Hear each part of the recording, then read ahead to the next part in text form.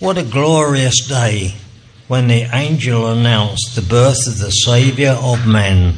When the shepherds heard, their hearts were stirred, as with haste they went to Bethlehem. There in a crib the good shepherd lay. They knew not they were really his sheep.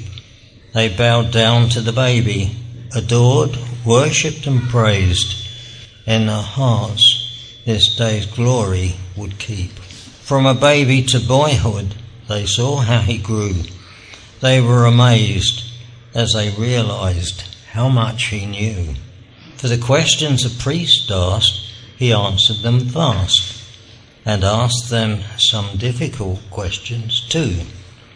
From the temple he returned to his humble home, not a palace or to a royal throne, but to Nazareth, where Joseph was carpenter by trade. Could the lad truly be he by whom all things were made? Leaving Nazareth, Jesus started his mission, preaching God's kingdom surely has come. He chose 12 disciples to follow him, to leave all they had and their home, healing the lepers, sick, blind and dumb, raising a dead daughter, a friend, a widow's son, himself to be murdered. The crucified one was raised from the dead, for this was God's Son. Having purchased his church by his blood on the cross, we are his bride at a terrible cost. He'll present us with joy to his Father above. What a glorious salvation! What amazing love! When Jesus returns for his glorious bride to take us to heaven, his eternal home, 'twill not be the bride who attracts the eyes, yes, but Jesus, the Lamb on the throne. Amen.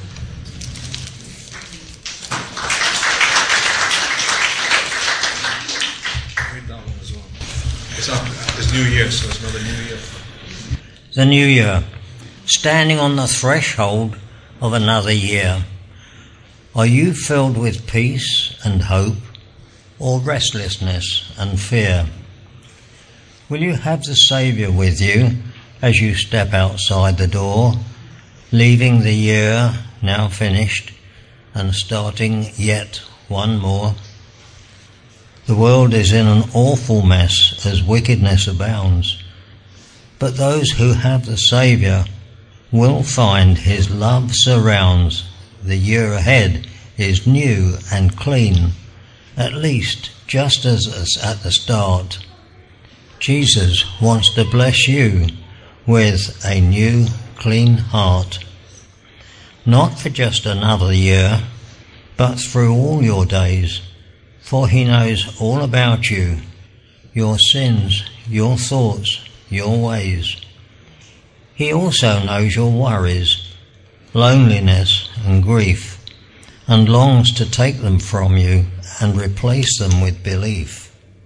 If you repent, confess your sin, and have faith in his name, you'll know the truth of Christmas, the reason that he came. Cleansed by his blood, you'll face the year with peace and life anew. His presence will be with you in everything you do. New heart, new life, new purpose, new song, new hope, new year. His perfect love will fill your heart and cast out every fear. A new creation he will make, new heavens and new earth. Oh, praise the Lord for all his love and giving us new birth. Frank, would you pray for the children for Sunday school? I've just been asked if I would pray for you little ones before you go to Sunday school. Is that all right? Lord Jesus, as we just bow in your presence, we do ask your blessing on these little ones. Lord, may they learn things that they will be able to remember through their life that will draw them closer to you and fill them with your love. Lord, bless them and keep them, we pray in Jesus' name. Amen. Right. Okay. Well, it's somewhat a tradition, in case you hadn't noticed, at this time of the year, to look back over past events and to look forward and consider what the future may bring. Consider what, if any, aspirations and plans we may have. Well, I'm not going to tell you about any aspirations and plans that we may have as a fellowship. I'll leave Tom to do that on another occasion. We usually look at things at short term and trust in the Lord to lead us on. But anyway, looking back over the past year, for the fellowship, I think it would be fair to say that our main aim was to build up the body, to build up Jesus' body, the family of the church. And we've sought to do this by encouraging members of the family here to a deeper relationship and commitment to Jesus and to each other. Having a deeper commitment to Jesus involves seeking his will for our lives, as individuals and as corporately. And being more committed to each other can be seen by, among other things, not everything, but by, among other things, our desire to participate in group activities. Remember the words from the writer to the Hebrews. He says, "And let us consider one another in order to stir up love and good works, not forsaking the assembling of ourselves together, as is the manner of some, but exhorting one another, and so much the more as you see the day approaching." And things get worse every day, don't they? We know that. So the day is approaching. We're always on the approach road to the end of time. Anyway, in reality, this probably means giving up some of the time that we would normally have spent on selfish or preferred activities. We need to do church. I think Tom has mentioned doing church. Getting involved in offering our services according to our abilities, loving our brothers and sisters in deed, not just word, and praying for their needs. This, of course, comes next to loving the Lord. And loving the Lord in turn means spending more time in his word. We've heard that once before today already. And being obedient to his commands. Now, just like to look back briefly. When we think of people's needs, as a fellowship, we've certainly had our share this year, I think you'll agree. And during the year, probably all of us at one time or another have asked for prayer support. And I believe the fellowship has responded faithfully. We must remember to give thanks to God for the wonderful answers that we've seen to our prayers and petitions. But thinking about the aim of building up the body, you may ask, looking back, has it been successful? Have we achieved anything? Well, I'd like to say that any achievement has probably got nothing to do with us, but is wholly attributable to God's grace and mercy, and we must give him all the glory. But when we look at the strength and commitment of the ladies' prayer group and fellowship group meetings, for example, quite frankly, I think it leaves the men at the starting gate. Having said that, the men are now meeting for prayer once a month, in addition to having their fellowship breakfast every 2 or 3 months. We continue to give thanks for the home groups, which I think everybody enjoys, and we pray that they will continue in their strength. We give thanks for the Tuesday Truth Seeker meetings, and think of the people that have taught us in those meetings as well. When we think of praying for each other, either individually or corporately, I think this builds up the body as well.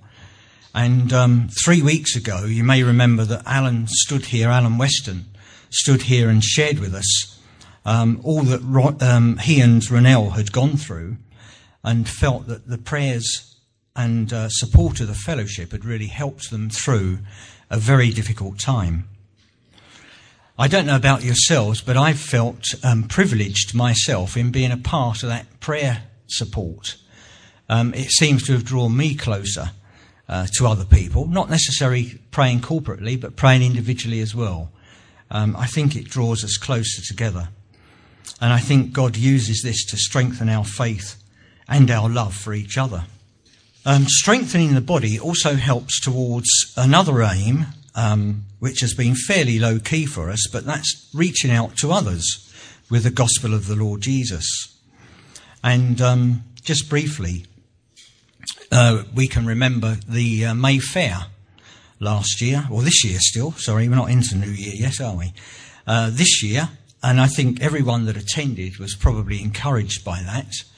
And we're certainly looking forward, Mick, to get his plans ready for 2015. He's resigning, he said. I don't believe him. Just recently, Mick again was involved in the Pizza for Life with others, of course, and we we think that's a great opportunity for youth. We could do with a few more young people in this church, couldn't we? So that's a good thing. And last week, Mick must be the star of the show here. Mick was involved in giving out doggy bags, wasn't he? With Caroline, thank you Caroline as well, to the dog walkers, a great idea. And that the doggy bags included a tract, of course, and some of them took New Testaments as well. So that was good. Anyway, let's look forward to the new year. And before I do that, actually, let me just remind you of a few things that were said this morning, just very briefly. Now, we're going to look at a reading in a minute, and I think most of these things are covered in this reading, so just try to remember these things. Sue said that she felt helpless, but hey, wait a minute, I'm a child of God. Jo rejoiced in the midst of her sufferings and her sadness. Ashok was effectively asking, I think, for perseverance in prayer. And Russell mentioned God's will versus our will. And Jackie said she really thinks we ought to surrender our lives to Jesus. Now, you try and bear those things in mind when we get to the reading from Colossians. But I'd first like to remind you of a few verses I brought in my last talk. And again, these, I think, have all come up today. 2 Corinthians 5:17. You don't need to return to this, it's just one verse. Therefore, if anyone is in Christ, he is a new creation. Old things have passed away. Behold, all things have become new. We are new creations. I spoke on 1 John 3 last time, and verse 1 says, Behold, what manner of love the Father has bestowed on us, that we should be called children of God. That's something that Sue mentioned. She's a child of God. And John went on to say in verse 2 of that same chapter, when Jesus is revealed, we shall be like him. And I pointed out that it might be a good idea that we try to be more like him now. There's no time like the present, is there? So thinking about the year ahead, I think this, from a spiritual point of view, our aim for the new year is really more of the same. In a nutshell, our aim should be to increase our knowledge of God, and this will all go to build up the body. Okay, so the suspense is over. Turn with me to Colossians 1, and we're going to look at verses 9 to 14. Colossians 1, 9 to 14. So, for this reason, we also, since the day we heard it, did not cease to pray for you, and to ask that you may be filled with the knowledge of his will, in all wisdom and spiritual understanding, that you may walk worthy of the Lord, fully pleasing him, being fruitful in every good work, and increasing in the knowledge of God, strengthened with all might according to his glorious power, for all patience and long-suffering with joy, giving thanks to the Father, who has qualified us to be partakers of the inheritance of the saints in the light. He has delivered us from the power of darkness and conveyed us into the kingdom of the Son of his love, in whom we have redemption through his blood, the forgiveness of sins. Just think of that passage. How many things we've heard in this service this morning that you hear in that passage? It's amazing, isn't it? Anyway, we'll look at it in a bit more detail and see what increasing our knowledge of God means in practical terms and how this will help us to continue to build up the body of Christ. But let's look at, we'll just look at the passage in its context and the background to the letter before we think of applying it to our own lives. So Paul wrote to the Colossians about AD 60 to 62 while he was a prisoner in Rome. And this letter was to be read also in the nearby church of Laodicea. Colossae was a town in Phrygia in the Roman province of Asia, which would be a part of modern-day Turkey. Colossae's population consisted of a mixture of Jews and Gentiles, as did also the composition of the church. And the church contained heretical elements of both Jewish legalism and pagan mysticism, including Gnostic beliefs. Paul had never been to the Colossae church, which was probably founded by Epaphras, and Epaphras had journeyed to Rome to see Paul concerning the heretical teaching which was threatening the church at Colossae, and this gave rise to Paul writing his letter. Now, although Paul must have felt that the threat to the church of false teaching was real, we can see from the thanksgivings in the letter from Paul that many Colossians were adhering to the truth of the gospel. So let's start with verse 9. As we go through the passage, remember that this is part of a prayer that Paul is making for the Colossians. So let's try and discern what God's word says to us for the new year. In the opening verses 1 to 8 of the letter, Paul greets his readers and gives thanks to God for their faith and belief in the gospel. And in verse 9 writes that he will not cease to pray for the Colossians and that they may be filled with the knowledge of God's will in all wisdom and spiritual understanding. The word to be filled in this verse means to be filled to the full or completely. And the word used for knowledge, both in verses 9 and 10, means understanding and insight, especially referring to spiritual truth. To be filled with the knowledge of God's will, then, suggests a deep and accurate understanding of how we should behave as Christians, with our whole being, our thoughts, our affections, our purposes, our plans, all guided by the Holy Spirit. At the end of verse 9, wisdom is the ability to recognize the principles of Scripture, and understanding is the ability to apply those principles to daily living. Moving on to verse 10, it says that you may walk worthy of the Lord, fully pleasing him, being fruitful in every good work and increasing in the knowledge of God. If then we know God's will for our lives, to fully please him and be fruitful, we need to be obedient to his commands. To walk worthy is frequently used in the New Testament to refer to daily conduct. Christians are to live consistent with what they believe, preach and teach. Forgive me, Lord, and help me, I pray. To walk worthy of the Lord could also be the highest calling upon our lives. And this touches on what Sue said. Are we called to a life commensurate with what the Lord has done for us? Jesus gave up everything for our salvation. And if you remember Philippians 2, think on Philippians 2, 5 to 8. He emptied himself. So if we are to walk worthy of the Lord, and if that's the highest calling upon our lives, we certainly need to be surrendered to the Lord Jesus. Increasing in the knowledge of God, increasing here means growing. Growing in the knowledge of God expresses a further knowledge of or a greater participation with God. Remember James's verse 4 verse 8, when we desire to draw near God, he will draw near to us, and God will have a more powerful influence on our lives. So how do we grow spiritually? That is, in the knowledge of God. Here are some ideas and thoughts. A deeper love for God's word. This has already come out today. The psalmist says in Psalm 119:97, "Oh, how I love your law. It is my meditation all the day." Can we say and mean that? I can't. I confess I can't. But it would be a good aim, wouldn't it?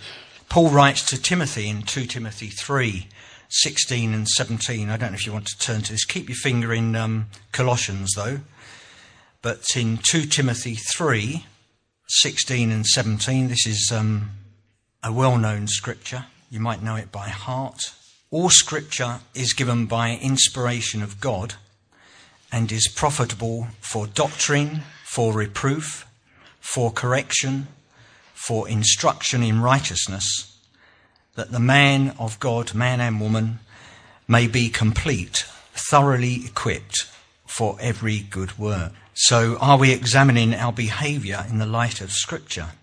Are we learning doctrine? Are we being reproved for our errors, being corrected? Are we being instructed in righteousness? The second thing that would help us grow is obedience to God's commands. And you might like to turn to 1 John 2. We're going to look at verses 3 to 5. 1 John 2, the first letter of John, chapter 2, verses 3 to 5. There's lots of scripture here, but I think I get the most encouragement out of scripture, as we just heard. It's there for our instruction. So 1 John 2, verses 3 to 5. "Now by this we know that we know him if we keep his commandments. He who says, 'I know him,' and does not keep his commandments is a liar, and the truth is not in him. But whoever keeps his word, truly the love of God is perfected in him. By this we know that we are in him." So a question for ourselves, is God's love perfected in us? Third thing that helps us grow is an expanding faith. Just one verse from 2 Thessalonians. Don't bother to turn to this very short verse. It's 2 Thessalonians 1:3, if anyone wants to know. "We are bound to thank God always for you, brethren, as it is fitting, because your faith grows exceedingly." Now the Thessalonians had grown in their faith and showed it in their lives by the way they patiently endured hostilities and suffering from the enemies of Christ. And we can liken this to the suffering we've seen in our midst and the way our beloved brethren have trusted in the Lord and persevered. In this world we can expect further troubles and suffering ahead. So we need to remember how the Lord has ministered to and provided for us in the past. We must keep our faith in Jesus at all costs. And I was reminded here when I got to this point of, it's slightly out of context, but Peter's words when Jesus questioned the 12 after many disciples had deserted him. You may wish to turn to it. I'm thinking of John 6, and it's 67 to 69. This is when Jesus was giving the difficult teaching about the body and the blood and eating his flesh and the like. Jesus said, "Do you also want to go away?" But Simon Peter answered him, "Lord, to whom shall we go? You have the words of eternal life. Also, we have come to believe and know that you are the Christ, the Son of the living God." To whom shall we go? Richard read out the psalm. "I lift my eyes to the hills. To whom can I turn?" The psalmist also says, "Do not put your trust in men. Do not put your trust in princes." So to whom can we go? And coming back to what Sue said, who greater than this could be on our side? Where is Sue? Oh, she's in Sunday school. Oh, what a shame. Never mind. Who greater could be on our side? A fourth thing to help us grow is greater love for others. How do we develop our love for each other? Paul instructs the Philippian church, Philippians 2, 3 and 4, this is, "Let nothing be done through selfish ambition or conceit, but in lowliness of mind, let each esteem others better than himself. Let each of you look out not only for his own interests, but also for the interests of others." Okay, so that's growing. That's verse 10. Moving on to verse 11. This is back in Colossians now. Paul's prayer ends with a request for 3 great qualities, 3 or 4, I've used it as 3, and I'll explain in a minute, for the Colossians, that they may be strengthened with all might, that they may be equipped with patience and long suffering. And I've said we'd treat those as one because the words are very similar, actually, and I'll explain that in a little while. And thirdly, to be filled with joy. So firstly, strengthened with all might according to his glorious power, calls to mind 2 passages from Paul's letter to the Ephesians. The first passage also speaks about being filled with all the fullness of God. Okay, turn with me to Ephesians 3. We're going to look at verses 14 to 19. Ephesians 3, 14 to 19. And he's praying for the Ephesian leaders. For this reason I bow my knees to the Father of our Lord Jesus Christ, from whom the whole family in heaven and earth is named, that he would grant you, according to the riches of his glory, to be strengthened with might through his Spirit in the inner man, that Christ may dwell in your hearts through faith, that you, being rooted and grounded in love, may be able to comprehend with all the saints what is the width and length and depth and height, to know the love of Christ which passes knowledge, that you may be filled with all the fullness of God. And the second passage, that's a fantastic prayer, isn't it? The second passage reminds us of who we need to be strong against. Ephesians 6, you know about the armour of God, etc. Ephesians 6, 10 to 12, you're not far from it if you want to turn there. Finally, my brethren, be strong in the Lord and in the power of his might. Put on the whole armour of God, that you may be able to stand against the wiles of the devil. For we do not wrestle against flesh and blood, but against principalities, against powers, against the rulers of the darkness of this age, against spiritual hosts of wickedness in the heavenly places. And darkness has been mentioned in this service before now as well, darkness and light. Our second quality, patience and long suffering. As I said, there are 2 different Greek words. I've got them written down, but I won't even try to explain or pronounce them. But there are 2 different words, but both are sometimes translated as patience. So I went to last year's Christmas present from Tom, my Vine's expository dictionary of New Testament words. And I'd like to read what they say. I think it really does make it clear. Listen carefully. If we take long suffering first, it is the quality of self-restraint in the face of provocation, which does not hastily retaliate or promptly punish. It is the opposite of anger and is associated with mercy and can be used in relation to God. So that's long suffering. On the other hand, patience is the quality that does not surrender to circumstances or succumb under trial. It is the opposite of despondency and is associated with hope. The difference is it would not be applicable to God. You can't use that word as applying to God. But that's it. That's the Vine's expository dictionary of New Testament Greek words. The words, do you really want them? No, you don't, do you? It's hupomone, is that right? And macrothumia. Those are the words you need to look up if you want to. Right.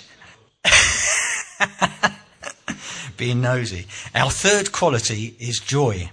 Christian joy is joy in any circumstances. Thanks, Joe, for that illustration. It's easy to be joyful when things go well, but a Christian's joy should be something that cannot be taken away from us. Yeah. In John 15, Jesus says he is the true vine, and he says in verse 11, "These things I have spoken to you, that my joy may remain in you, and that your joy may be full." So if we remain in the vine and abide in Jesus, love him and keep his commands, we will have joy, guaranteed. Verses 12 to 14, back to Colossians, Paul calls the Colossians and all Christians to give thanks to our Father God. He then goes on to list the privileges and benefits bestowed upon us for which we are continually to give thanks. And these are amazing things. Firstly, God has qualified us to be partakers of the inheritance of the saints in the light. Only through God's grace and the finished work of Jesus is it possible to be qualified. When we repent of our sins and believe in the Lord Jesus Christ, in other words, at the time of our conversion, then we will be qualified to share in the inheritance of the saints. And sharing the inheritance is an allusion to the land of Canaan being divided up between the tribes of Israel. However, Paul reminds us that if we are children of God, then we are heirs of God and co-heirs with Christ. That's from Romans 8:17. Hebrews 1:2 says that Jesus has been appointed heir of all things. So, logically thinking, as co-heirs of Christ, we will have a share in all things, not just the land of Canaan, the kingdom of light. Light at the end of verse 12 is a synonym for God's kingdom. And secondly, the second benefit, he's delivered us from the power of darkness and conveyed us into the kingdom of the Son of his love. Verse 13, this is proof that God has qualified us for a share in the inheritance of the saints. Darkness in Scripture can be ignorance, falsehood, sin, and Satan's kingdom, from which we are liberated and brought into the kingdom of the Son, whom the Father loves. Those words are perhaps reminiscent of the words of the last words, the words of the Father at Jesus' baptism and the transfiguration of Jesus, the Son that he loved. The kingdom of the Son in the context here is present reality and is the sovereign rule of the Lord Jesus over human hearts. Third benefit, verse 14, in whom we have redemption through his blood, the forgiveness of sins. By our union with Christ, we have the benefits of redemption and forgiveness of sins. Jesus has paid the price, or the ransom, setting us free from slavery to sin, just as the slaves were set free from bondage. The same word is used there, setting us free from bondage. Through his blood is an expression used to signify the totality of the atoning work of Jesus. And forgiveness of sins means we are pardoned, our sins are removed, so that there are no longer barriers that separate us from God. So let's reiterate what we've been through here. Based on this passage from Colossians, our aim for the new year ahead might be to grow in the knowledge of God. This might involve spending more time studying God's word, being obedient to God's commands, stretching our faith in carrying out God's will, and increasing our love and concern for our brothers and sisters. We could also look to God for his strength and power, that we may be patient, long-suffering, and joyful on all occasions.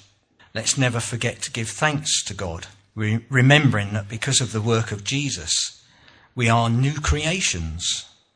We are children of God, and we are now living in the kingdom of light. Our aim for now, next year, and thenceforth, should be the desire to be more like Jesus. As we increase in the knowledge of God, the more Christ-like we will become. So a few questions that we might ask ourselves as we look forward to the new year. Will we set ourselves a measurable target to spend more time in God's word? It's easy to say these things, isn't it? But unless we measure it or have something to measure it against, this usually means minutes, Is it going to be 10 minutes, 15 minutes, half an hour? All day, as the psalmist says? All day he meditates upon God's word. Will we set ourselves a measurable target? Are we walking the talk? Are we walking worthy of the Lord? And are we truly submitted to God's will, that his love can be seen in us and bring glory to his name? Now I'd like to close using a prayer, or using a piece of scripture as a prayer, and just putting us in place of you. If you want to follow it, it's 2 Peter 1, verses 2 to 4. Let's use this as a prayer for ourselves. So we pray, grace and peace be multiplied to us in the knowledge of God and of Jesus our Lord, as his divine power has given to us all things that pertain to life and godliness, through the knowledge of him who called us by glory and virtue, by which have been given to us exceedingly great and precious promises, that through these we may be partakers of the divine nature, having escaped the corruption that is in the world through lust. Amen.